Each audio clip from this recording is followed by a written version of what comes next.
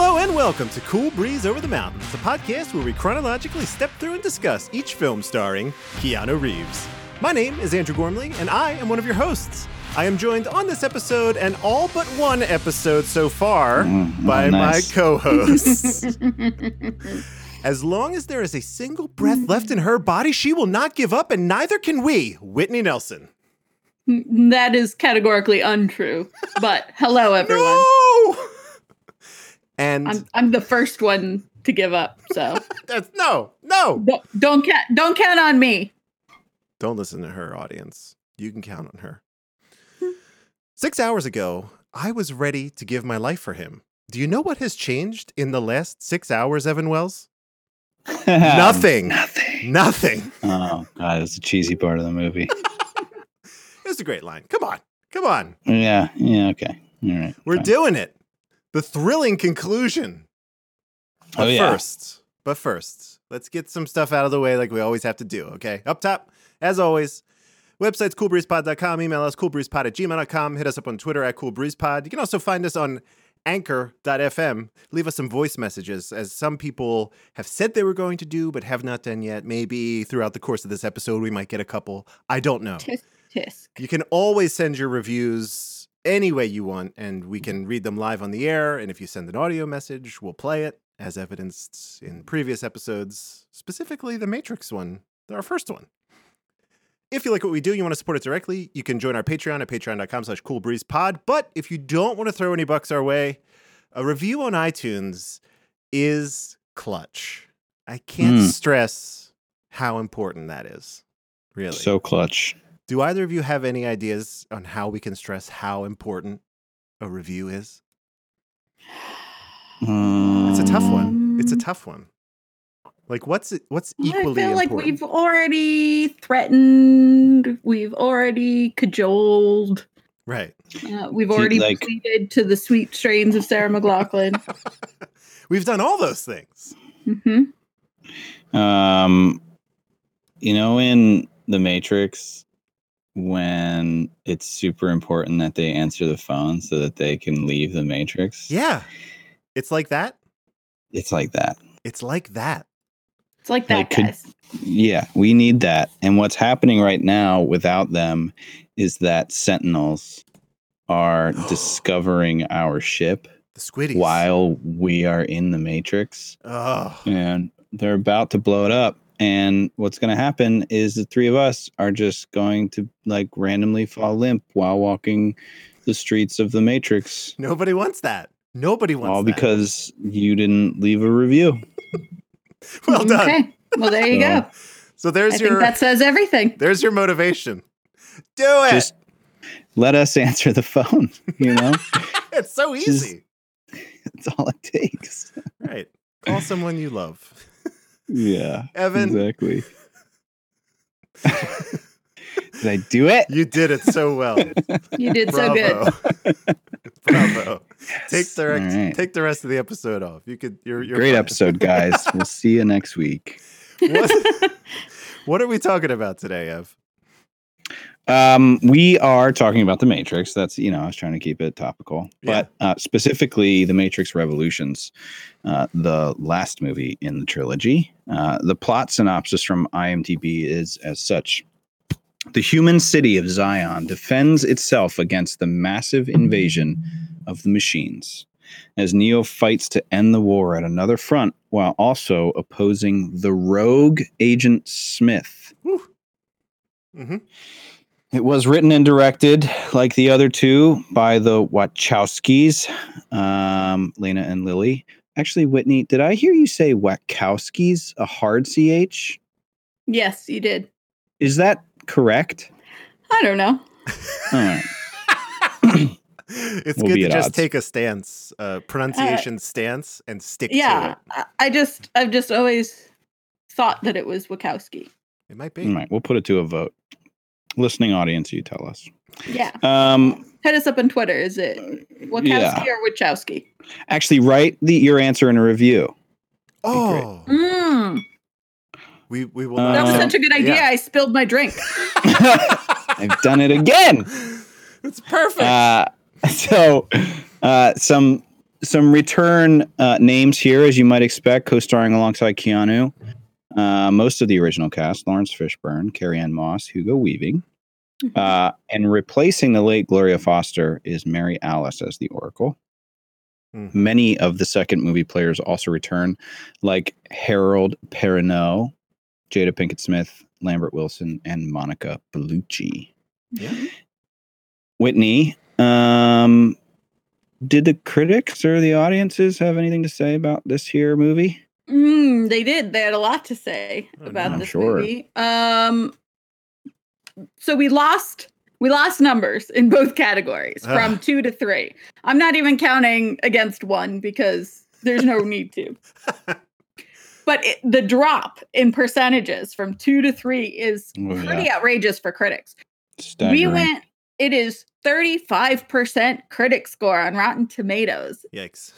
Reloaded with 73% critic score. The critic score was slightly higher than the audience score for Reloaded.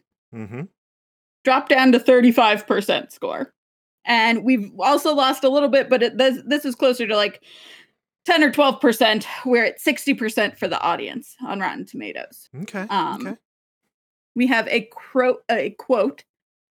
critic quote from Desson Thompson of the Washington Post, who says, "The Wachowski brothers, now sisters," this is an old review, have rendered their chronicles into banality, as if trying to imitate the qualitative tailspin of the Star Wars series. Whoa! What do we think about that? Is that true? Which is a pretty hot take on both the Matrix movies and the Star Wars movies.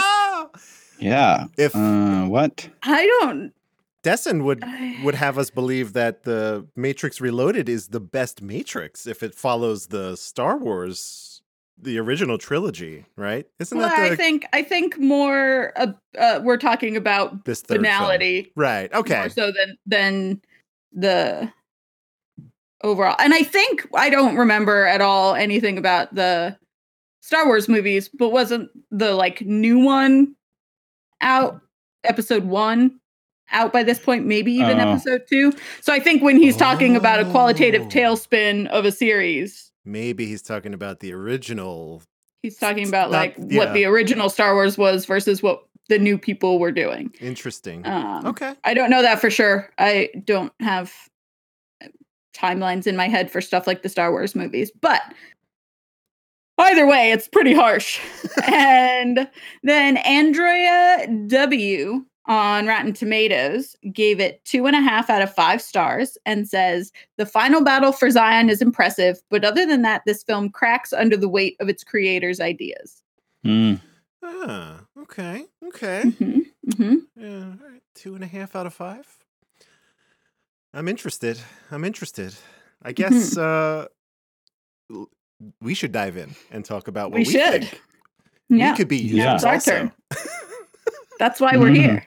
Do we have a volunteer, or maybe? I don't know. No? I mean, I can go. Yeah, go for it. Dig it. So this movie. Oh, you know what we should preface by saying, everybody? Oh, really quickly? Evan's top 2 films right now are The Matrix and The Matrix Reloaded. That's true. So that is factual. I just think that's a good way to frame it. That's all. That's all I'm saying. So knowing that. So I felt like I was sad about this movie. I think that's the emotion I'm going to put on this. Not because of the content, not because of, what happened in the movie per se, but just like overall, it felt like a letdown for the ending of such a powerful trilogy, or what could have been a powerful trilogy. It really just felt like it ran out of gas, right? Like it was almost like they didn't expect the first one to be as awesome as it was. And so they were like, shit, we got to do something cool for the second one. And then everybody got hyped for the second one, and they were like, that movie wasn't great.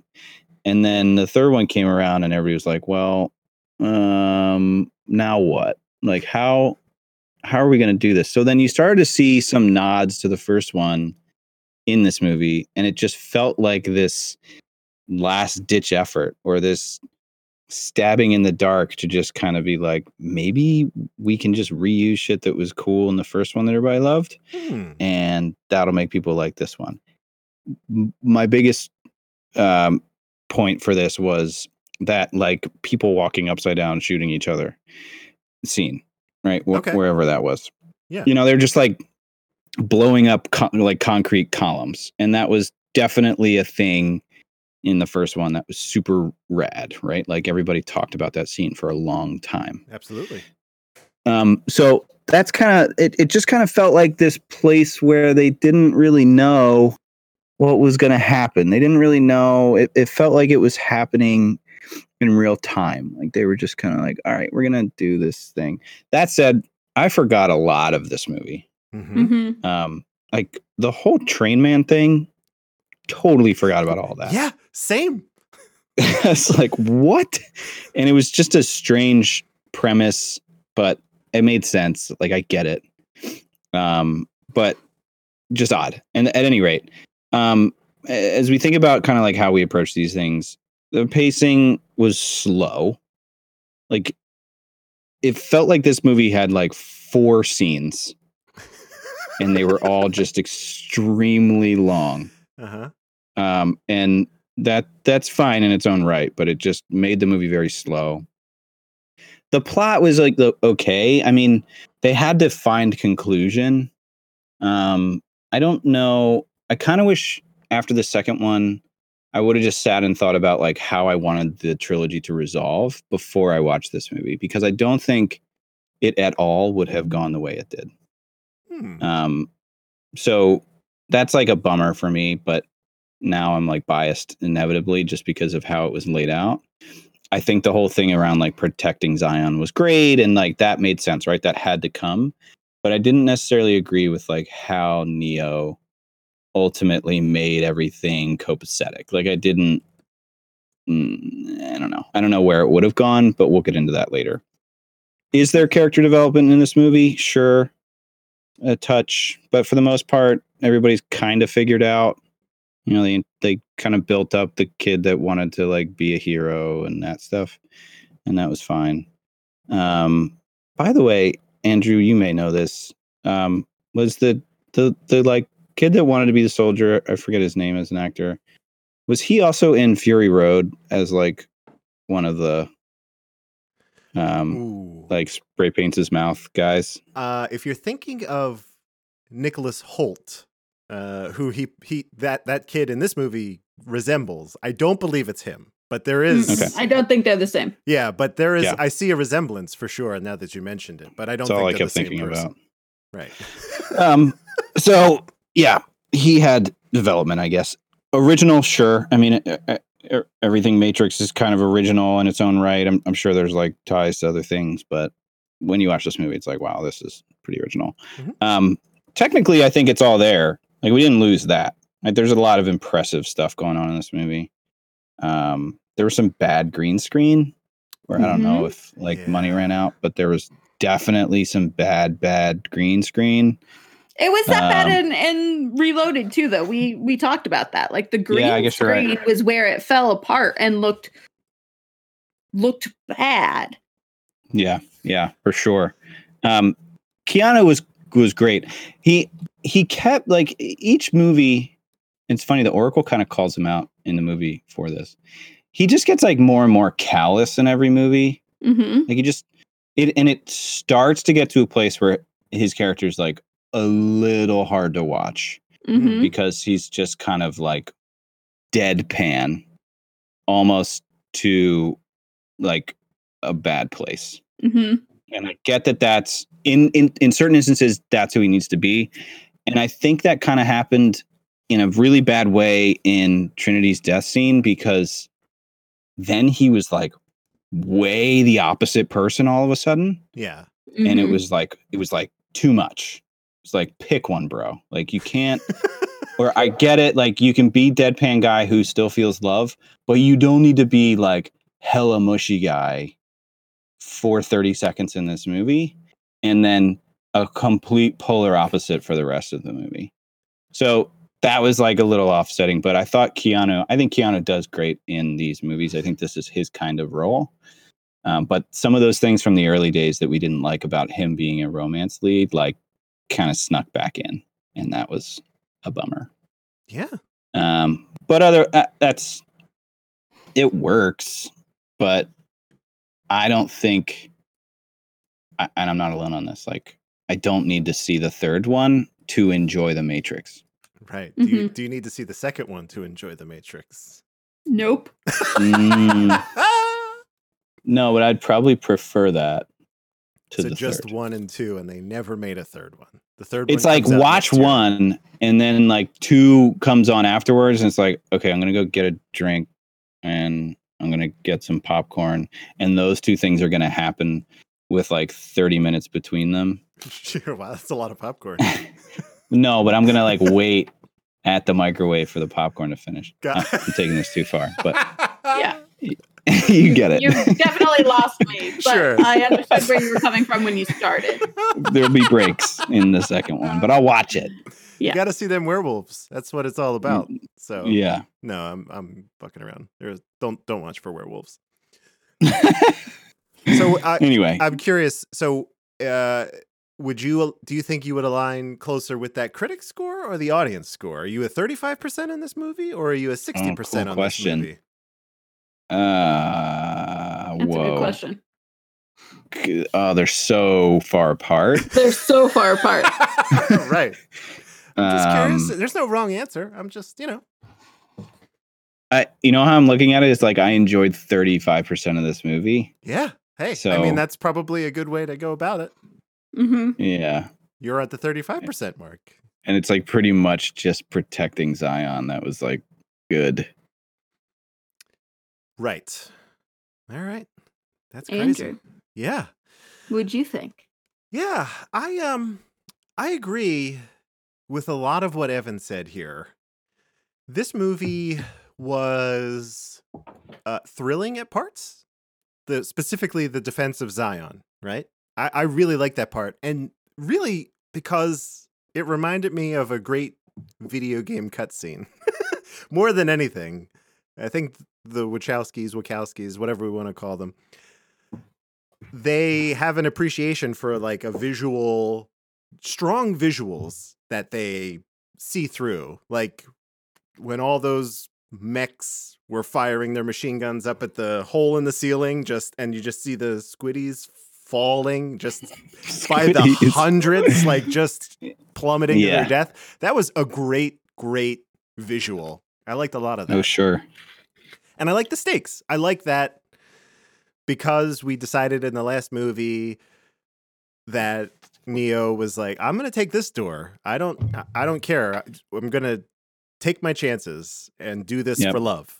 I like that there are actual ramifications to that. We don't know if the previous incarnations of the one, we all just have to assume they went the other way and 23 people lived and the rest of Zion perished, which is dark, but pretty cool. Then there's a lot of this movie that I just we didn't need, right? I think all of these movies are hovering right above the 2-hour mark. So like Evan said, Yeah. I think there's a reason why we forgot about the whole train thing, because it doesn't make any sense. Like if you subtracted that from the film and it was just that Neo was in a coma or just like, whatever, unconscious for a bit, nothing is lost. And Yep. we gain a little bit more time to keep the pace going, which was, again, very uneven. I liked, we're fighting, we're in Zion, then we're in the Matrix at this train station. I'm like, come on, what are we doing here? It's such a bummer. Yeah. All of the stuff that happens outside of Zion for me is real tough. Like I didn't really care for it too much. And I wonder if this was just a time issue where they were like, we want to do these movies back to back to get them out and be done. And it hurts. Like the ending, it is a resolution, right? Sure. And sacrifices are made, and those are all themes that we see in all the Messiah and Christ stories and all that stuff. But it just did not. It was like, it's over now. okay, great.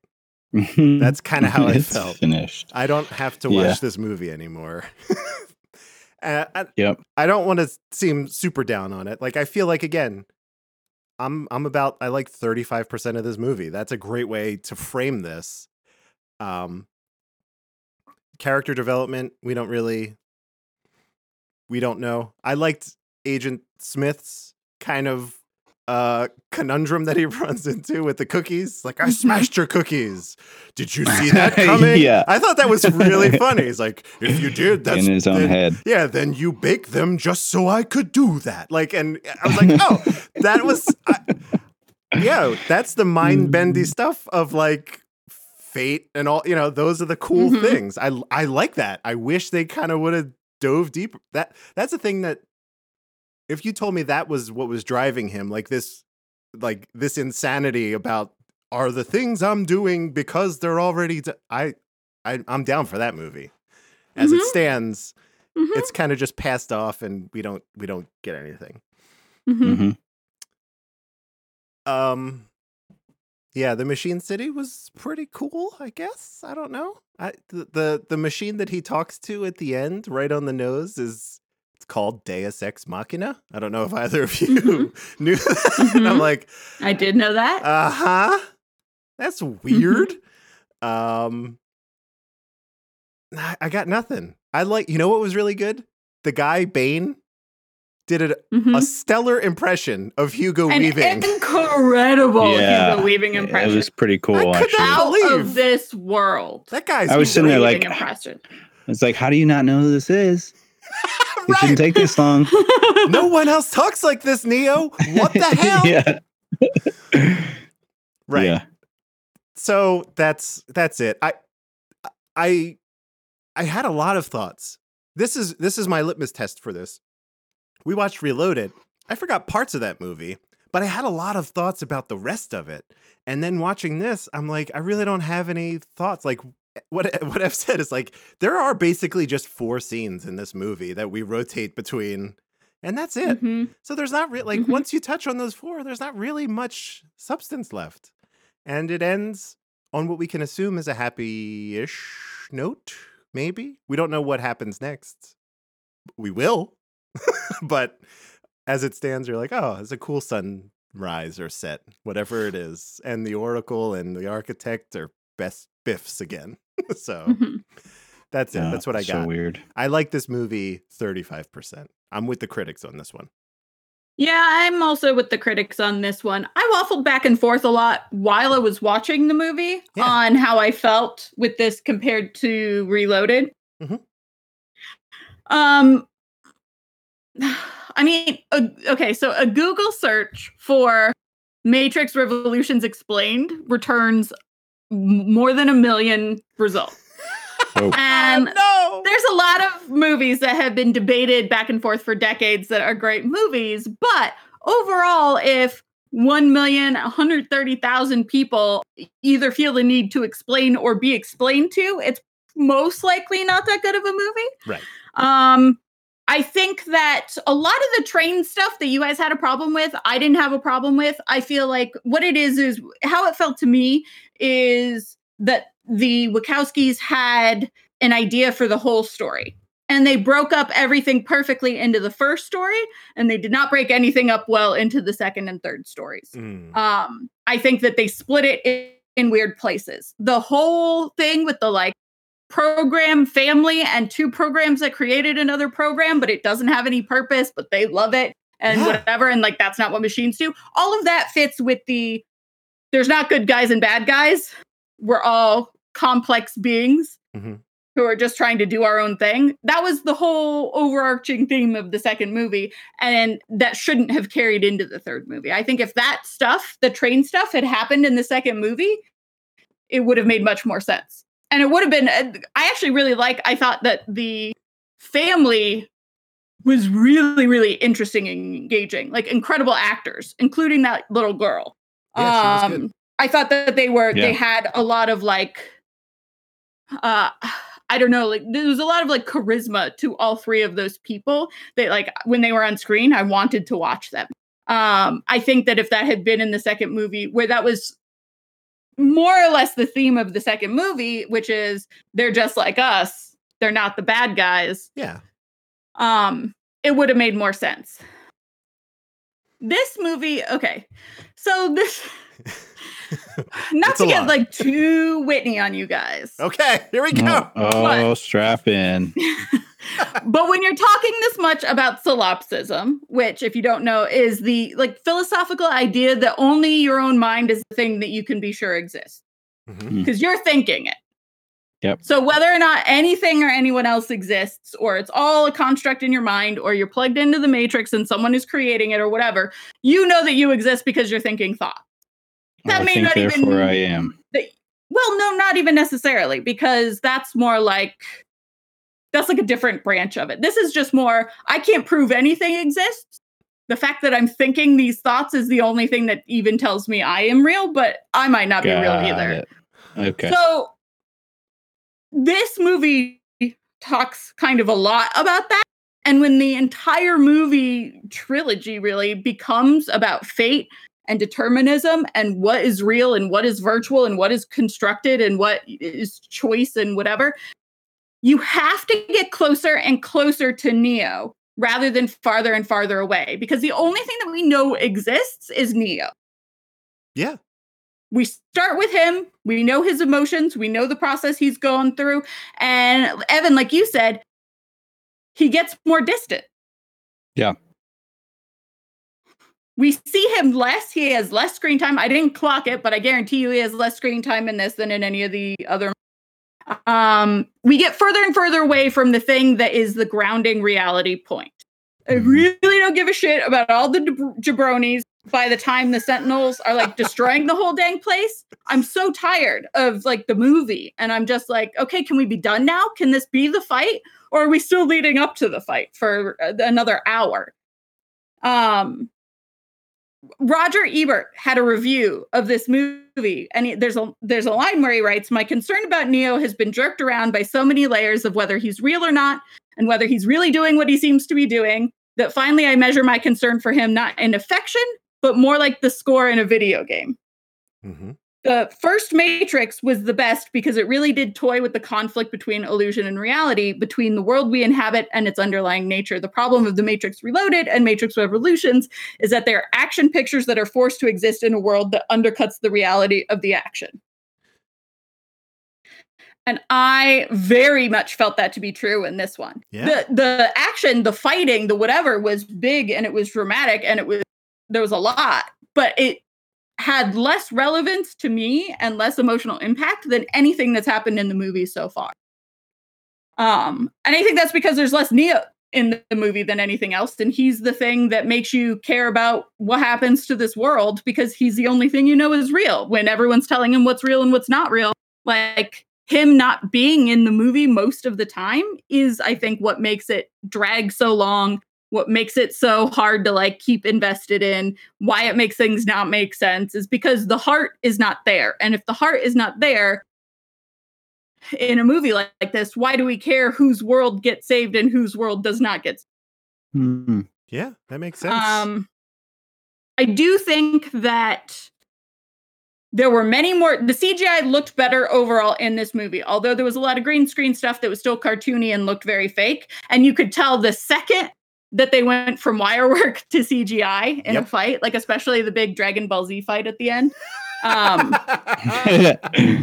The second that they cut and switch from wire work to CGI, you can tell because the CGI is so bad. But it looks much more better, much more realistic overall, in that they were able to build whole worlds, like because they have all the machines and we're in their world, and so much of it is 100% computer generated. Mm-hmm. Like all of the art, the whole world that they've built, they're shooting half of this on green screen and then compositing in some stuff. Overall, it looks better in this movie than it does in the last one. Because like the scenes where you're, hovering over the skyline, and the skyline is CG and the Sentinels are CG and the clouds and the lightning storms, the electricity are CG.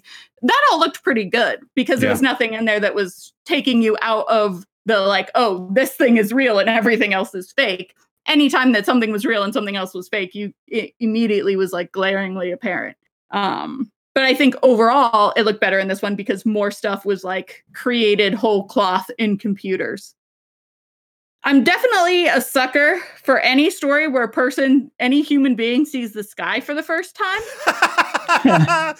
Beautiful.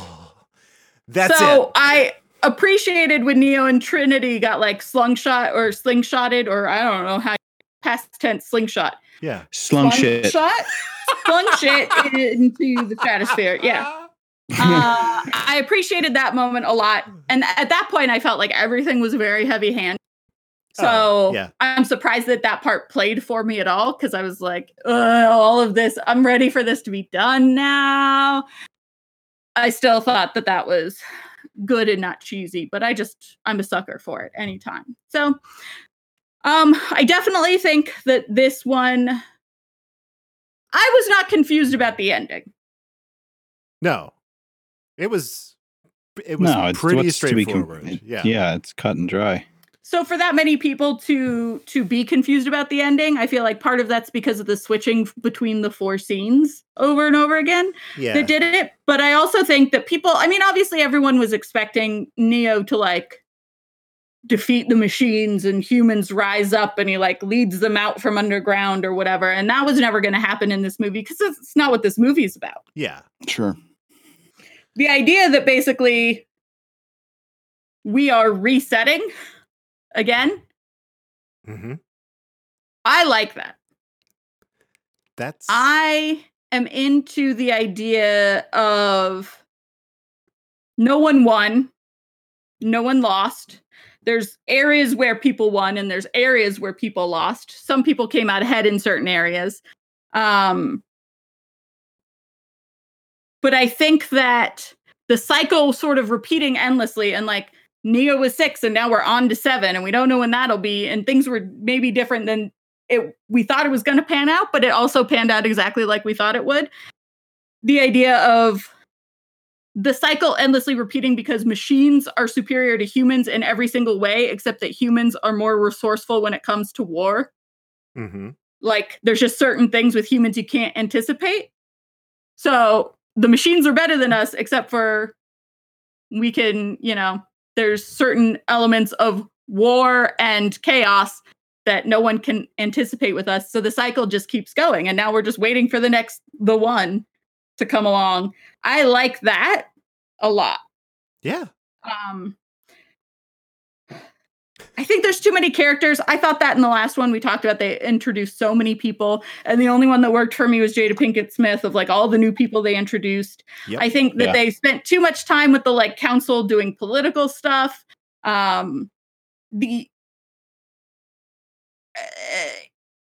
was so much immediacy that was missing. Neo is gone. Things were missing. We were waiting for this thing to be found. We were waiting for the machines to come. Like, dope martial arts and like cool car chases and whatever, and Neo being around all the time, those things of the immediacy made everything else that was like very big and vibrant and whatever in this movie not work for me, because it all had a layer of removal. It all was a little bit emotionally not resonant for me. Yeah. Well, they brought us a bunch of characters that we don't like. The young kid is like, oh, okay, Neo saved him. I don't really care about him, right? And then he enlists, and there's that, I don't know what he is, a lieutenant or a general. And he's like, you're too young. He's like, the machines don't care. And it's like, oh, there's a relationship between these two now. It's like, but I don't care. Like, that's just an army guy or whatever. Yeah. We need more Neo. Need more Neo. I have 2 questions for both of you here. Actually, one of them's a theoretical, but it's been bandied about quite a bit. If you do Whitney's search for Matrix Revolutions Explained or whatever, a lot of people seem to believe that Agent Smith was the one, not Neo, because he was what ultimately was the wrench in the spokes of the machine's plans. Because he was taking that shit over at an alarming rate. Mm-hmm. Do either of you have any thoughts or mind blown feelings about Agent Smith being positioned as the real one?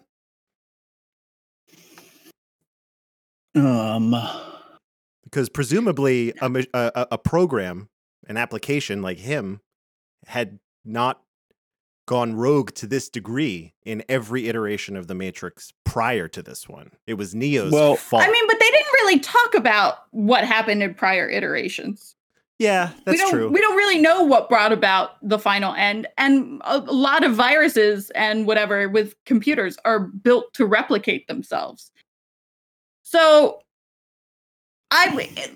it wouldn't shock me. Like, if someone said it, if that's what the fourth one turns out to be, is that Agent Smith was the one that like went off book and no one could have predicted, I would buy it. I would go along with it. But I also don't think that makes sense for me personally. I wouldn't put my money on it. All right. We have to like define the one. Wasn't it framed as like the person that brings peace? Yeah. Or like balance. The one balance. It's about balance. It's about like having the war come to a head and then both reset the cycle and continue all over again. Mm-hmm. How does just like recreating himself 100,000 times bring balance? Well, what's happening is I believe the idea here is that he was, by him taking over Neo sacrificing himself, balance was brought, right? It wasn't a direct action of Smith's. And again, I'm just paraphrasing what I've read. So I don't particularly believe this, but I do think it's an interesting exploration into the character. I don't buy it. Hey, that's cool. I'm game. I just wanted to get some feelings. Improbability is a probability. Like, when you're talking about computers, I don't know what happened in any of the 6 previous cycles, but I guarantee you something went off the rails and then something brought it back into alignment. That's what happens. It just cycles around again. And now we got thrown out of whack, and now we're going to cycle back around again, and the humans are going to repopulate and the machines are going to do whatever they do. And then we'll get back into another fight and rebalance it again. I think that if you told me that that what happened with him was because of Neo being the one and being more powerful as the one than people expected, so they let the computer go rogue to be like a digital the one, I think that's interesting. If they were like, if they let Agent Smith get out of hand because Neo was more than they expected. Yeah. And they were like, we need someone else to go rogue because we don't know what Neo's going to do. So to balance that out, we're going to let this computer jeopardize everything. That's interesting. And that's kind of a version of Agent Smith being the one. And that's a story that would be interesting to hear more about, I think. Yeah. But I don't think, like, the thing is, the one isn't the one. No. He's the 6, and next up is the 7. Right. In the absence of having more Neo, I really would have liked to have seen more Agent Smith. Because again, the one scene that he has in this where there's any substance and he's meeting the Oracle, I love that scene. I thought that was great. I really... it's hard because you're like, I want to know more about that character, but his only driving, as far as we know, his only driving force was like, must kill Neo. Like, that's all he's got. But maybe there's something more there. I have no idea. Yeah.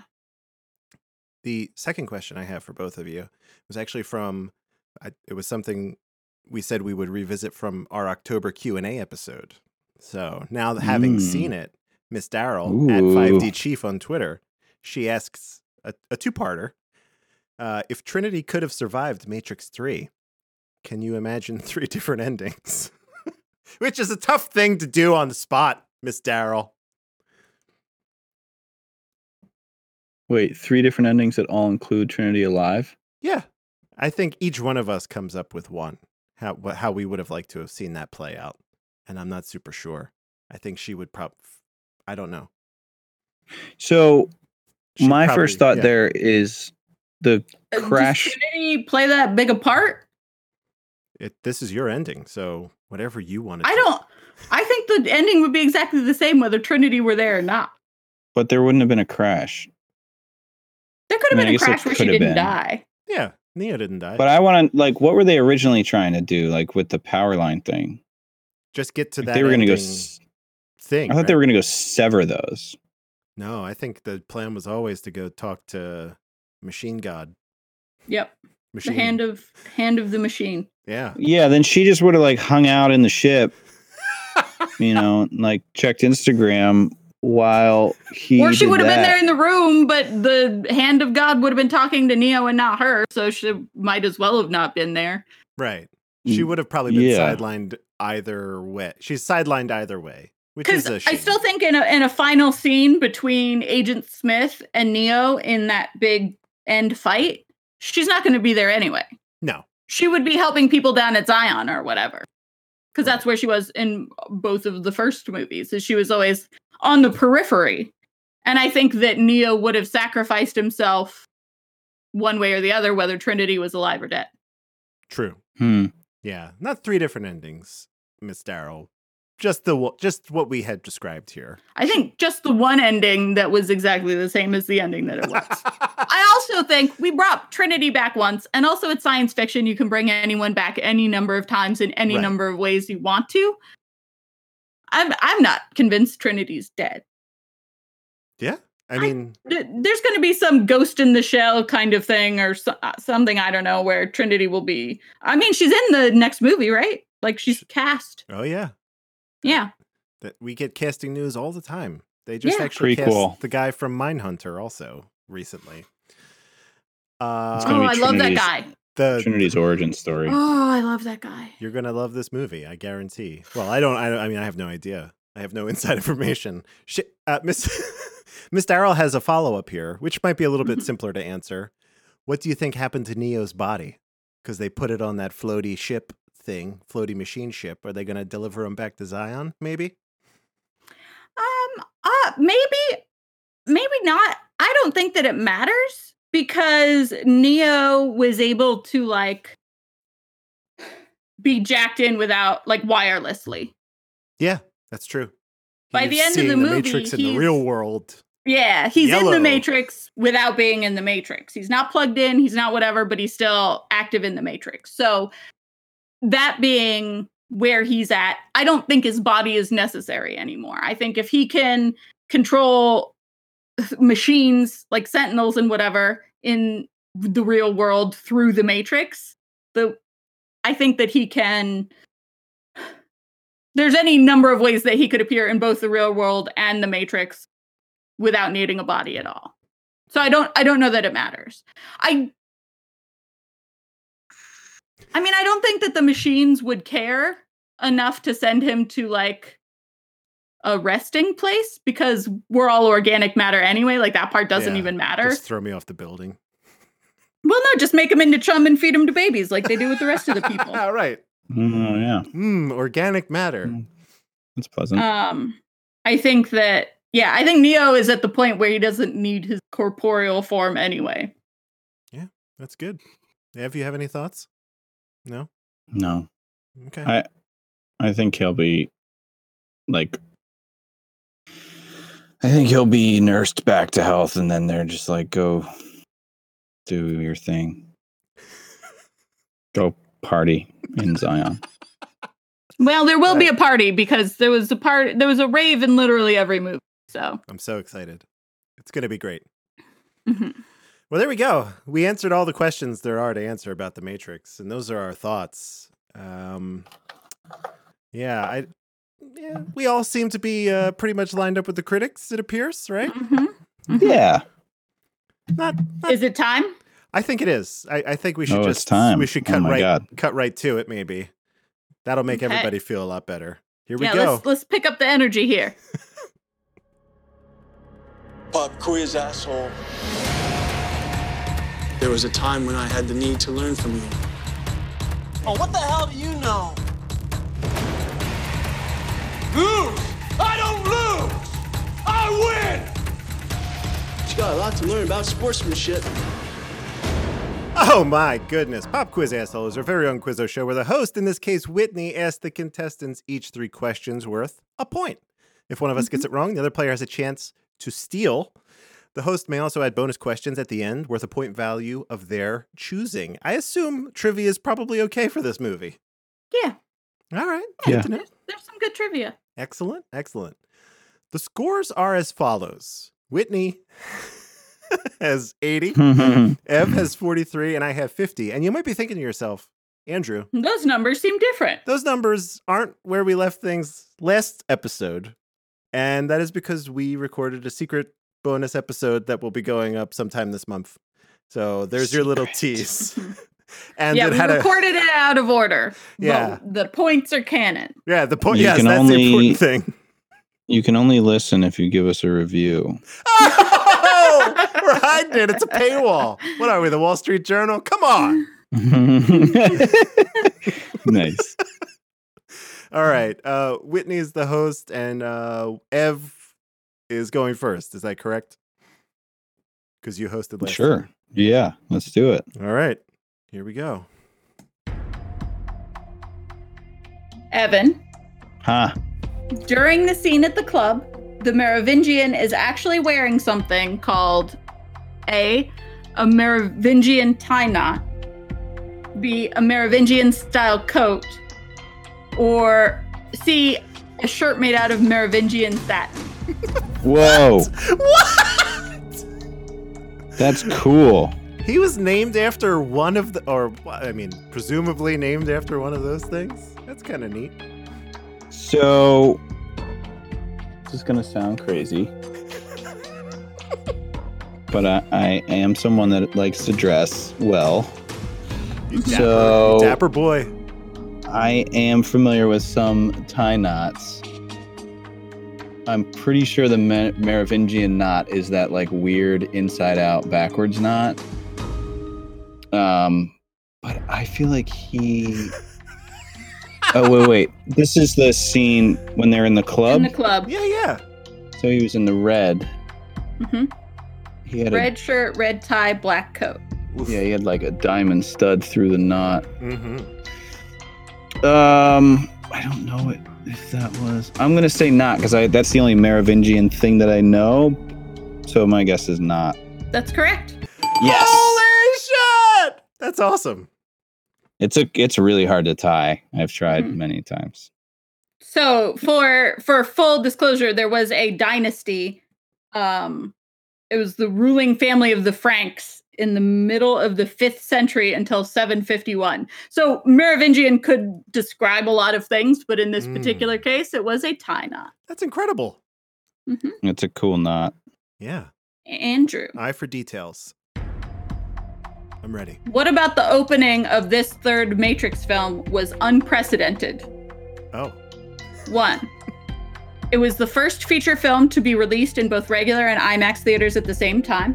Whoa. 2. It was the first film to have more theatrical demand than screenable copies of the movie. Or 3. This film opened at exactly the same moment in every major city in the world. Whoa. What? That's intense. I'm thinking. It's like 3 God. a.m. somewhere. Yeah. I mean, people probably still lined up around the Yeah. goddamn block. I'm gonna go with A, the IMAX dual situation there. Incorrect. Oh shit. All right. Excellent. Your second one choices. confused me. Can you restate it? It was the first film to have more theatrical demand than screenable copies. More theaters wanted to show it than could play than they had copies of the movie. That's impressive. I didn't know that was a thing. That's cool. Maybe it's not. Maybe Whitney just made that- it up. That ties in nicely. And this is why video piracy started. All right. I want it now. Yeah, that ties in with the third one, kinda. I'm gonna say more copies. That's incorrect. I did make it up. Oh no! Damn it! This film opened on November 5th, at 6 a.m. in Los Angeles, 9 a.m. in New York City, 2 p.m. in London, 5 p.m. in Moscow, 11 p.m. in Tokyo, and November 6th at 1 a.m. in Sydney. Wow. That's dope. That is quite a feat. That's cool. So at every moment, at every major city in the world where people were watching The Matrix 3, they were watching it at the same exact time. No spoilers allowed. Mm-hmm. Australia, watching again in the future. Unbelievable. Neat. Okay. Evan. My turn. Mm-hmm. The product placement billboards in the subway chase scene were added in post-production. During shooting, the poster spaces were occupied by dilapidated posters of 1986's Band of the Hand, 1993's Reckless Kelly, and 2000's The Watcher, then considered to be the worst movies Keanu Reeves, Lawrence Fishburne, and Hugo Weaving had made. Whoa. Or rude. A fictional movie called Burly Man, starring Keanu Reeves, Lawrence Fishburne, and Hugo Weaving. Wait, I remember the Burly Man reference. Wasn't that was like the name, it was like the code name of the last movie. Wait, what? I think because that was you in my. did I think it's trivia or Burly Man. Well, and the third answer is for an iRobot movie starring Agent Smith as the lead. Oh shit! Well, I'm still going with Burly Man. Burly Man is correct. Yes! Oh my God, Evan is crushing it. What is happening? Up is down, left is right. Yeah, wasn't that like it was the code name for the move for the second one? I don't know. You did trivia. Was it? You I did think trivia. it was because they were trying to keep it quiet Okay. or something. I believe you. Yeah, That's okay. actually pretty great. Yeah. I was very proud of those questions too. Yeah, they're great so far. Andrew. Maybe I'll get one. How does the theme music you hear at the beginning of every Matrix movie change from movie to movie? A. More instruments are used in the orchestral recordings for each consecutive movie. B. More mechanical noises are laid under the different tracks of the theme for each consecutive movie. Or C. The key gets higher in each consecutive movie. I'm just right off the top of my head, I'm going to say more mechanical stuff. That's incorrect. Damn it! Super music nerd. I actually turned to my wife and called this out. The key gets higher in every movie. Yes, it does. Evan, what is happening? In The Matrix, Dude, it starts in the key of E minor. The Matrix Yeah. Reloaded ascends a whole step to F sharp minor, and Matrix Revolutions ascends a half step to the key of G minor. Woo! Always in a minor, but it's those French horns that are like they're just unmistakable. Their pitch, and it was like, hold on, this one's much higher. It was so cool. It's such a neat little thing that happens in that movie. Mhm. All right. Well, in all the movies. Evan, Hey there. which of the following statements about the Oracle is true? Ooh. The late Gloria Foster and her replacement Mary Alice had played sisters in a long-running Broadway play. Whoa. The part of the Oracle was originally intended for Kathy Bates. What? The late Gloria Foster requested that they not replace her in the role or write her out. Yo. Yikes. I hope it's not that last one. That's sad.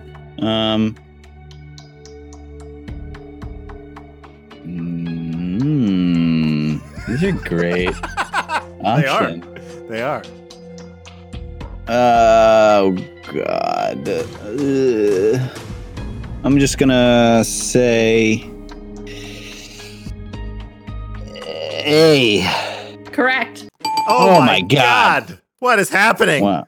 The two My- Oracles played sisters on Broadway for years and years. That's That was cool. my only logic there, was that they were trying to get two people that looked remotely the same, so that was an easy out for them. Interesting. Andrew. All right. Oh my gosh, I got to make some moves. Go for it. Maggie and Captain Rowland both briefly mention VDTs to describe a possible cause of what happened to Bane and why he has self-inflicted cuts. Did Obviously, at the time, not knowing that Bane is possessed by Agent Smith. What are VDTs? 1. Virtual delirium tremens. Delirium tremens are a medical side effect of withdrawal. So it would be virtual withdrawal.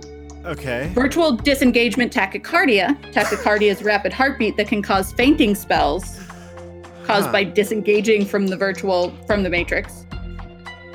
Or VDTs are never defined or explained throughout the entire expanded universe. Oh! Expanded universe! That's like books and the Animatrix and shit. Oh. Music, please start over. All right, I feel comfortable now. I gotta do something. Let's go with A. Delirium sounded fun. So that is a fan theory. The most common fan theory is virtual delirium tremens, but the actual answer is VDTs are never defined or explained once in the whole expanded universe. Oh, God! No. They talk about VDTs more than once. It's mentioned. I hate it. And it's never, ever. You can't find it anywhere else. Oh, I don't like it. All right. Should have read the books, Andrew. I should have read every piece of literature about the films. Damn it. All right. I have 2 bonus questions. Oh, my gosh. shit. Maybe I'll make some goddamn momentum here. All right. First one to answer. Okay. Both worth 2 points. All right. Hold on. Did we skip a steal in the last question? Oh, no, Yes. we did. Whitney. Me and Whitney are deemed it even. Too powerful. It's too powerful. We're finally even. We're finally even. I did skip a steal. That's okay. I got too hype. It's fine. Yeah. Right. It's good. All right. I'm ready. All right. Get these bonuses. A machine rotatable at 360 degrees was specially constructed for the effect of Neo and Smith fighting in the air, heading upward to the sky. What was that machine called? Was it the pig spit, the tuning fork, or the gimbal go round? Gimbal go round. Incorrect. Damn it. The pig spit. Incorrect. Damn it. The It's tuning fork. Did I get called it the tuning fork.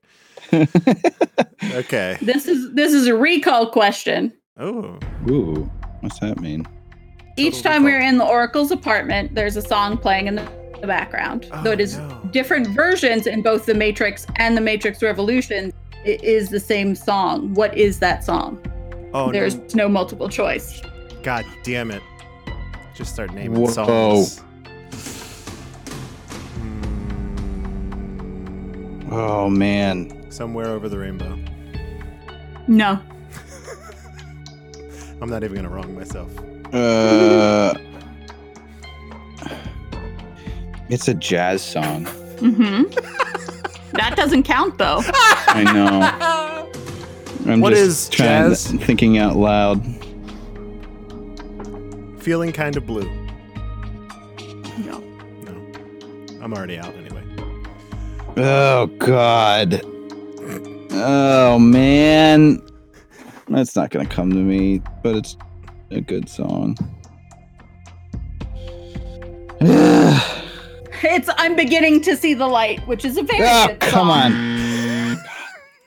What It's an 2 asshole. different versions in the 2 different movies, but it's I'm Beginning to See the Light in both. There you go. I actually have another bonus question ready. We didn't talk about it. I thought it might come up, so I didn't say anything. But do you want to do another bonus question? God, I got to try to get on the board. This is a pathetic round. It's my worst round. Let's do it. Lines of Matrix code are embedded in one of the CGI effects in this film. Andrew, this is Andrew Yes. ringing in. You don't need to do anything. It's the rain Yes. at the end. It is the rain at the end. Oh! Thank God. Whoa. Wow. Here's what happened. Mhm. I didn't bring this up, but I thought it was great. I treated myself to the 4K HDR version of this on iTunes, and I was like, get the fuck out of my face. That is Matrix code. This whole time, I just thought it was rain, but I could Yeah. finally see it on my Wow. television. Well, Vision. that's the thing is, even in most movie theaters when it came out, it was just rain. But if you saw it like in IMAX or you see it in a high def version now, you can see that the rain is Matrix code, and it's very symbolic of like the code starting to fall, the world starting to fall apart around them as they're fighting. But Whew. Yeah. Neat. You can see it if you have like the right equipment. It But is super cool. For most people, it just shows up as rain. Yeah, it looks good. Either way. Super neat. That's great. Oh my God, I got on the board at the last minute. Holy shit, that was a terrible round. I got everything wrong. All right. That was Pop Quiz. Despite terrible scores, we still have a lot of fun with this. The points are as such. Whitney persists with 80. Evan slides up to 47. And I barely earn any points, but I have 52 now, which is... God damn it. That was a banner round for you, Ev. You did... Yeah, it was all That for naught. was a very good round. Actually, All it's for kind of naught. weird. Evan's best round was in The Matrix, the first one. He got 8 points. And then in this one, he got 4. I'm a fan, guys. makes Yeah, sense. clearly. Fan. It's making sense. All right. I guess we're going to get into this. Whitney's going to talk about 4 scenes, and and that'll be it. I am definitely using mostly the Wikipedia rundown of the plot because, again, like we talked about with the last one, it's so much all over the place and whatever that getting into dialogue and doing whatever kind of makes it more convoluted than it has been written in Wikipedia. So we're just going to go with that. Yeah, and everyone's probably seen this. So you're just we're stepping through the major stuff, right? Yeah. All right. So Neo and Bane are lying unconscious in the medical bay of the ship Hammer, Mjolnir, as we found out in last week's trivia. Yeah, Thanks, that's Ev. right. No points. It seems like Neo is in a coma, except for the fact that his brain activity looks like someone who's jacked in.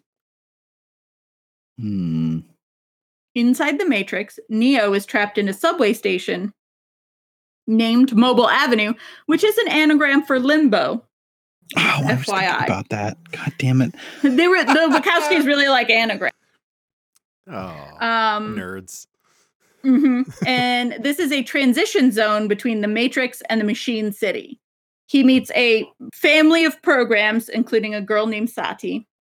The father tells Neo that the subway is controlled by the Train Man, a program loyal to the Merovingian, who smuggles things that should or should not be leaving the Matrix in and out of the Matrix. Yeah. When Neo tries to board a train with the family, the Train Man refuses and overpowers him, kicks him out. While this is happening, we're intercutting between, again, 3 other scenes. But we see Seraph contact Morpheus and Trinity on behalf of the Oracle, who is played by a new lady because, as previously discussed, the original actress died between the second and third films. And while this lady does a great job, she is no longer the coolest character in the movie. It really bums me out. Yeah. She doesn't have the same charisma as the original Oracle, but part of it is this is not as whimsical part of the story. So she might, even if it had been played by the same lady, she might still have been more somber and less, twinkly. Yeah. But the Oracle informs them of Neo's confinement.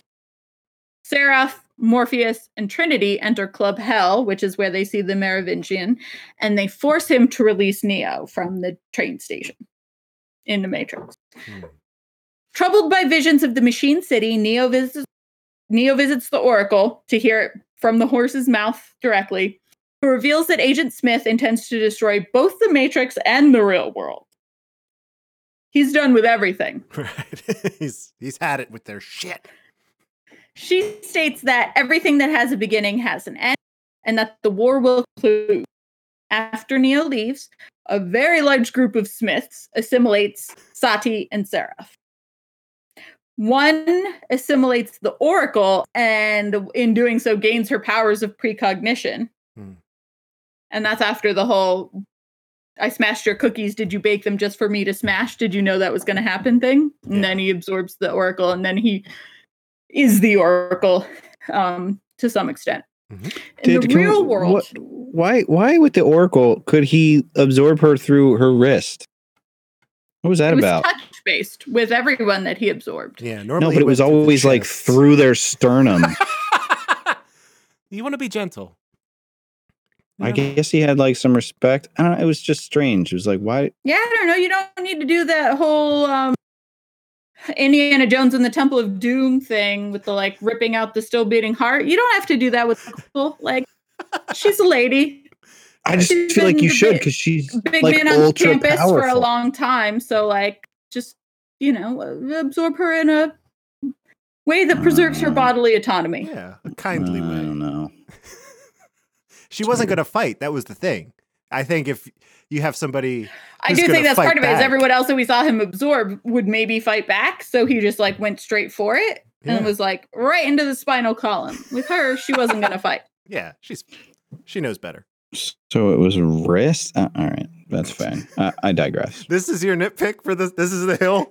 It's the weirdest nitpick, It's continuity. All right. Fair. Okay. but it's not continuity. They don't say anywhere that it has to be like subdermal or internal for him to absorb people. They kind of do by doing it to 100 other people in the previous movies. Yeah, I mean, You set a standard. all right. Also, maybe he got more powerful and he didn't need to gut someone just to absorb them. That's true. There were literal That's millions possible. of him, right? Mm-hmm. Maybe she was wearing It's a long time if you're reaching dead into the middle of a sternum of every person that you're absorbing, and it's millions of people. Maybe he Maybe just she's got wearing a- hear about it. She had on a protective vest to stop this sort of attack. Okay, here's what we'll do. We'll Perhaps. give it a 34% rating instead of a 35 for the wrist thing. Tell us in the reviews what you No, think. we will not remove the point Tell us in reviews. because of the weird bee in Evan's bonnet. Hey, I understand. Oh man, that's funny. Mm. So, cut to the real world. The crews of the Nebuchadnezzar and Mjolnir, or the Hammer, find and reactivate Niobe's ship, the Logos. They interrogate Bane, who does an incredible Agent Smith It's great. impression, and he says he has no recollection of the earlier massacre. So the captains are planning their defense of Zion. Neo requests a ship to travel to the Machine City. And motivated by her encounter with the Oracle, Niobe offers him the Logos, which Neo takes. Hmm. He leaves, accompanied by Trinity. Bane, who is stowed away on the Logos, takes Trinity hostage. Neo realizes that Bane has been assimilated by Smith in a way that no one else does, especially shocking considering the fact that he does a spot on Hugo Weaving the entire time, Yeah. and a fight ensues. Bane ends up burning Neo's eyes with a power cable, Hmm. permanently blinding him, and really fucking his face up. Yeah, that was bad. Neo, with this blindness, discovers an ability to perceive the world as golden light. It's true. It's like a wireframe of fire. Yeah. It Is was how he sees the world. Yeah, it's like any movie you've seen where they go, it's like Tron, maybe. Like, everything's. Mm. Tron-esque, but more flamey. Yeah, that's true. More flamey. Like if Tron in the Eye of Mordor had a baby, it would be how Neo sees the world. Yeah. It's yeah, perfect. yeah. That's That is perfect. the analogy. Nailed it. So through this golden flame sight, he can see both the real world and the Matrix and whatever. But he sees and kills Bane. So Bane is gone. Trinity pilots them to the Machine City. Then we see Niobe and Morpheus rushing towards Zion in the Hammer to aid the human defenses against all of the Sentinels coming. Hmm. Zion's shipyard is overwhelmed by a horde of Sentinels. And the fatally wounded Captain Mifune instructs Kid to open the gate for the Hammer. When it arrives, it discharges an EMP, which you may be familiar with if you've seen Ocean's 11, and disables all the Sentinels present, but also disables Zion's remaining defenses. Yeah. That's the problem with an EMP. Womp womp. It's It knocks unilateral. everything out. Yep. Even watches. Even watches. Then the humans are forced to retreat and wait for the next attack, thinking that it will be their last stand. Mm-hmm. Near the Machine City, the Logos, with Neo and Trinity, is bombarded by thousands of missiles, causing it to crash and sending like 15 spikes of rebar through Trinity's torso. Yeah. That was an Very unfortunate. many. Yeah. It was like a lot of Where It was even a is lot. the rebar coming from in this machine world? I don't know. Yeah, Doesn't it was matter. coming from the back of the ship. They had a frontal But, like, impact. what spaceship uses rebar as like a Yeah. structural component? Yeah.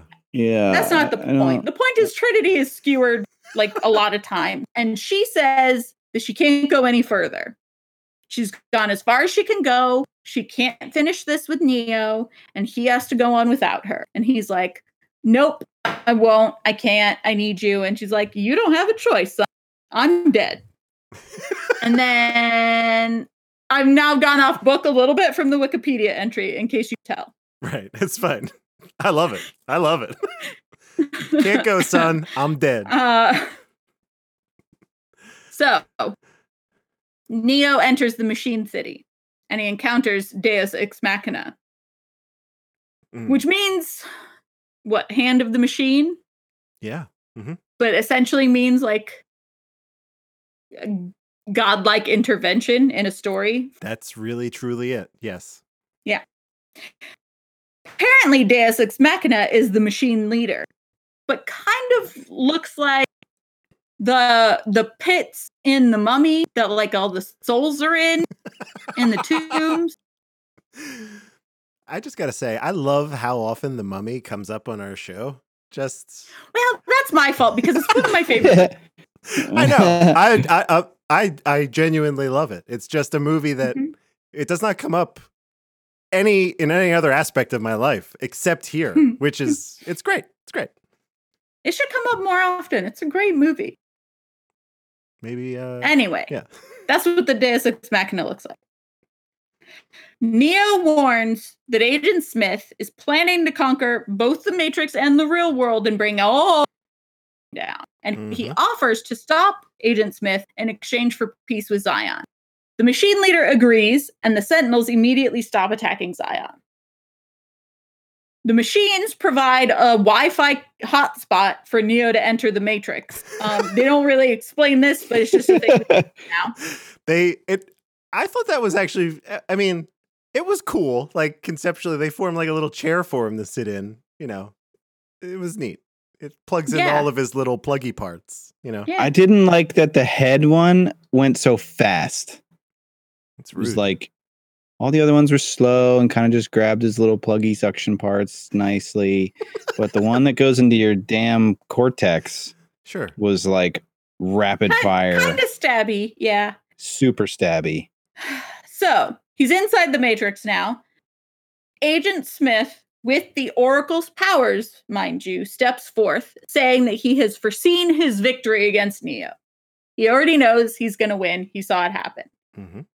After a, and Wikipedia says this word, and I think it's hilarious, protracted battle. That's one way to word how long that battle goes on with Smith and Neo. There were like one too many punches that resulted in a water dome. Catastrophic dancing. Oh, water dome. Yeah. I was like, that But was cool. varying sizes. Right. Yeah. I like that Based the on first the- time. Yeah. So, Yeah, the and- first time was cool because the rain stopped and then it all fell down again. Yeah. That was neat. So this is in the words of Wikipedia. Okay. I'm into it. I don't know how much I agree with this. I'm not sure who wrote it or who put it in here. I didn't check the citations. But after a protracted battle, Neo realizes there's no other way to win and allows himself to be assimilated. Huh. I Whether or not you agree with that, there's definitely a protracted battle and Neo definitely gets assimilated. I don't know if he's like, this is the only way out of this. I don't think I saw that communicated on screen. no. That seems like a fan theory to me. Yeah, I guess so. There could have been more communicated there. Like we've seen it happen where like if you pull the plug on somebody that's plugged in, they die. But the fact it's like, and we've seen that Bane or Smith could exit the Matrix into a human body, but there's one step that was missing there. Like we saw A, we saw B, but we never saw like if Neo's like in his brain, he's like, oh, if Smith assimilates me and becomes the canonical Smith, and then the machines disconnect me and I die, he dies. That's like that is the logic, but that, like you said, it's not there. That's never communicated. That like he was playing chess and got 3 moves ahead. No. That was never seen in Keanu's acting or anything. Like, no. Yeah, he was just going to punch his way out. As far as we that's know. what I assumed. Yeah. One way or the other, Neo gets assimilated by Agent Smith. The machine leader sends a surge of energy into Neo's body in the real world. Because Neo is connected to the source, the energy surge causes the Neo Smith clone and all the other Smith clones in the Matrix to be destroyed, which deletes Smith once and for all. Whew. Close one. He gone. The Sentinels withdraw from Zion. Morpheus and Niobe embrace. Because her husband's dead or whatever. I don't know. That whole love triangle was so forced and weird to me. Yeah. It was unfortunate. Anyway. Neo sees a final vision. And I just lost my place in my notes. Hang on. And that's the end. Neo sees a final vision of the Machine City while apparently succumbing to his injuries as his body is carried away by the machines. Yep. Yes. For all intents and purposes, Neo is dead. I don't know that anyone bought that at the time. Definitely he's less dead than Trinity with all the rebar through or so. Right. He's not dead. One way or another, his body falls to the ground and is carried away by machines. The Matrix is rebooted, and the architect encounters the Oracle in a park. Fun fact that I didn't include in trivia, this is the only time you see the sky and greenery in the entire trilogy. Wow. Oh, yeah, that's actually pretty cool. Yeah, I like that. They agree that the peace will last, quote, as long as it can, and that all humans will be offered the opportunity to leave the Matrix. So if you become aware of the Matrix, you can leave and go to Zion. Yeah. Zion's going to remain. But the robots are still going to keep feeding off of all of the humans that don't become aware of the Matrix. Delicious humans. When questioned about Neo's fate, the Oracle tells Sati that she thinks they will see Neo again. As Sati reveals she created a beautiful sunrise over the horizon for Neo. Seraph asks the Oracle if she knew this would happen, and she replies that she did not know, but she believed. And that's it. Then Rage Against the Machine plays. Come with it now! Dunno. No, that's not it. It's a beautiful No, score at the end. that wasn't it. Yeah. Yeah, it was fun. It's fun. It's the best. Maybe it's the best we could have hoped for. I don't know. I don't think it's the best we could have hoped for. I expect more than that, to be honest. But Yep, me too. what are you going to do? Wait for the fourth one. 17 Wait for years 40, later. Yeah. I still think the fourth one's going to be great. It's going to be a banger. It has to be. I definitely think that I was skeptical about my initial jokes about the second and third ones not existing and blah, blah, blah. And there's only one Matrix and all those jokes are now legitimized after having watched them again. Yeah. I don't hate the other ones. I think in the end, in retrospect, Reloaded is better than Revolutions. Yeah. Yeah. But I do think that movie stands so well alone, and 2 and 3 are such hot messes with what they're trying to convey that they didn't need to exist. Yeah. For once, I kind of it happens enough, but I pretty much agree with the critics straight through in their rankings of these films. In terms of percentages, I'm like, yep, and yep. So there's a decline, a market decline as we go. So Oh, bounce back.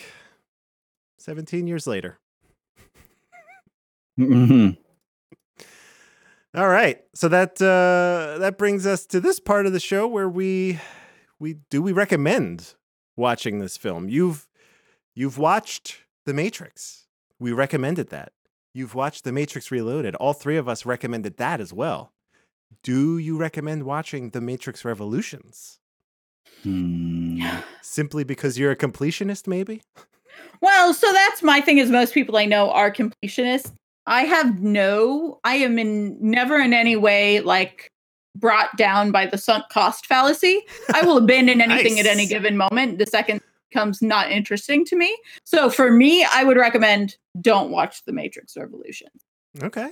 For most people, though, there's some amount of time invested in whatever, and they have to see things through. And I don't have that, but good for you. I should have more of it. So, like maybe I would say if you've seen 1 and 2, why not watch 3? Yeah. Like, I don't see a reason to not watch the third one. But would I say go out of your way to see the third Matrix movie if you haven't seen 1 and 2? No. And for me, if I were like giving myself advice on not to watch for shits and giggles, I would say you don't need to watch it.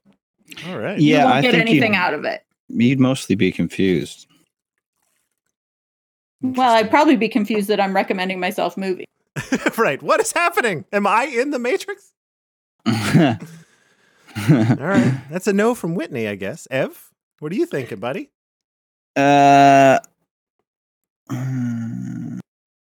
No, I'm of the same mind. It's like complete the trilogy.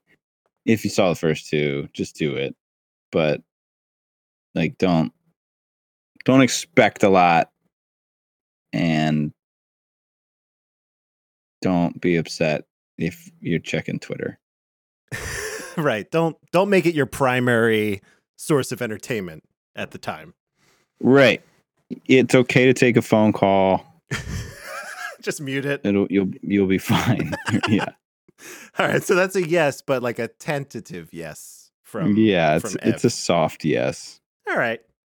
I feel confident saying that I would recommend it in that same capacity. Like, I'm a person. I just You're a person. like right. Just full stop. Yeah. I'm a person. You should watch The Matrix. Right. It's what we Andrew's a talked person. about. What you will. Right. I'm a person. How that plays into your review, I don't know, but just remember that Right. moving forward. I thought I had something more to say beyond that phrase, and then my brain just decided not to. I like to, for this again, the way the trajectory of The Matrix has worked was like the first movie is perfect. It stands alone. It didn't need sequels. And then for the second one, I thought a lot of the reason why I liked it was because they went for it to varying degrees of success. And the same is true for this one. Visually, there's a lot here. It might not always pay off, but like it's worth a check out, if for no other reason than to be prepped for Matrix 4. So that's my Mhm. recommendation. Yeah, that's a good point. So there Yeah. you go. That's two recommends, but a very well argued not recommend from Whitney Mhm. as well. Well, where are you going to put it, Andrew, on the grand list? I gotta know where you're putting it. Hold on. Let's open It's some not documents. very high. Let's play It's with not some very documents. I have it at 16. No, 15. 15. I have it at Yeah. 15. Subtract 1. Yeah, I'm gonna probably. So Evans is at 16. Yeah. No, 15. Sorry. Yeah. And Whitney, where are you placing yours? I've got it down at 21. 21. In between Tune In Tomorrow and The Watcher. Wow. I've got it My- one step above The Watcher, which people Right. thought might have Whoa! ended Keanu Reeves' career. So if that tells you anything, Yikes. All right. Revolutions is where Whitney put Reloaded, just to frame that up. Wait a minute. One again? I put Revolutions where Whitney ranked Reloaded. oh, yeah, no, with the exact same spot where I put Got it. Okay. Reloaded. Yeah.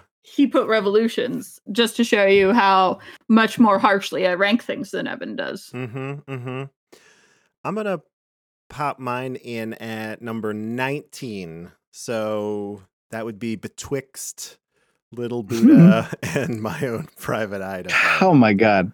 Why is Little Buddha so high? Listen, It's too high for me. 100%. It's even higher on my list, and it should not be. Little the Buddha? longer, No. the more distance I get from Little God. Buddha, the more I'm like, I really can't deal with all the nonsensical gray city life in order to get to the like fantastical storytelling of the Buddha life. Seattle. Keanu was good in that movie. Oh God. He was. His accent alone. As weird as that part was for him, and the fact that he's essentially wearing brown face. Yeah. I mean, Problems abound, but hey, all right. The reckoning is soon. almost upon us. Right. It will happen early in 2020, but it's close. It's close. Mhm. All right. So recommendings, rankings, locked and loaded. Next week, complete change of pace. Wow, it could not be a bigger change of pace. We're not, no sci-fi, no nothing. I'm going to be leading us through Something's Gotta Give. Hell yeah. Oh man. Hype. I'm So- excited. Let's we've watch all- some old people get it on. Oh boy. Dr. Keanu is in the house. So we've all seen this at one point. Mhm. Sure. Okay. I can't, I have seen this and I can't remember. I think I mentioned. Well, you have already mentioned that you've conflated it this entire time with As Good as It Gets. with another Jack Nicholson movie, but different. Same director. Really? Same Is it with the same writer? director? Question mark? Maybe? Yeah. Wow. Okay. So, Hmm. there was so this director, Jack was his muse for at least this period of the, this maybe 5 years or so, whenever these two movies came out. But Yeah. Nancy Myers. Both the script and the screenplay are Nancy Myers. wow. Did let's see. What Women Want, Something's Gotta Give. Oh. The Holiday, which is one of my favorite movies. I Is love that, The Holiday. Hugh Jackman? That's the one. No. No. Ryan Reynolds? Cameron Diaz and Kate Winslet and Jude Law and Jack Black. I got all of the people I thought Oh, wow. were wrong You in that did. one. She also did The Intern. I like that. That was I liked it. I did not love it. She did the Lindsay Lohan Parent Trap script. Oh, okay. All right. So She did the screenplay for Father of the Bride. She didn't direct that one, but she did the screenplay for it. All right. Okay. Dig it. Yeah. Well, I'm excited to get into this one. More of just again, you two have seems to have a much clearer memory. Comedy, right? Like a romantic comedy situation, I'm guessing. Yeah. All right. Great cast from what I could tell just by looking at the box art. I try not to look too much more than that, even for movies I've seen. So that's next week. Very exciting as we move into the holidays. And like we said, a bonus episode will be dropping at some nebulous point between now and Christmas. I have no idea. We're not doing the editing on that, so we'll just have to see. But until then, Whitney, what do you have going on this week? You can find me on Twitter at Whitney_Nelson, NELSEN, and Historical Hotties. We just did an episode of muses, real life muses of artists, and that's a really good episode. I highly recommend it. So yeah, there's that. And then I am soon to make my return appearance on Almost Better Than Silence. I have a date recorded for recordings coming up. So Nice. I'm going to talk all about the video games that I'm playing now, which is primarily the replacement for Hearthstone that I found since I decided to not give my patronage to Blizzard after the whole Hong Kong thing. So Sure. that will be coming up soon on Almost Better Than Silence. And then I also have a few other things, but you can find them all on my Twitter. There we go. Very good. Very good. Evan, Huh. where are you on the internet? What are you doing? Oh, I'm just, what a list. Let me pull up the list of all the places I am on the internet. Give me 1 second. Here we go. Instagram at Evan Akery. Uh-huh.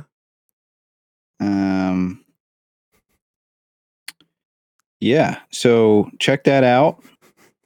Happy to chat, and yep. How about you, Andrew? I got to be honest. We are, what are we, 42? We're over 40 episodes in, right? Oh man, I here it thought- comes. I thought that it would get old. It has not for me, actually. So I thought that there was a period where I was like, but then it did that thing where it swung so far back in the other direction that it became funny. I don't know. It's good. If you never Well, promote great. anything else for the rest of the episodes that we do, I would consider that a massive success for Comedy is cyclical. Yes. There we go. Right. So there you go. Instagram. It'll get unfunny again. But then if Sure. you keep going, it'll get funny again. Right. It'll come back. the shtick, Yeah. the build up, next time when you're just like, let me just you just start click on your, you can hear that. I gotta find where is everything? All right. You can find me on the internet at Dark Driving. That would be Twitter and Instagram, probably the best two places to do that. You can also follow me on YouTube if you search for The Primary Storyline, where I've been getting back into teaching and interacting, video editing classes, things like that. So if you want to pick up a new skill, maybe learn something for the new year, set some resolutions to learn, that'd be a great thing. And that's about it. So we have any other closing thoughts here, anybody? No? Yes? Speak now? So we're done then. I guess. So I'm going to...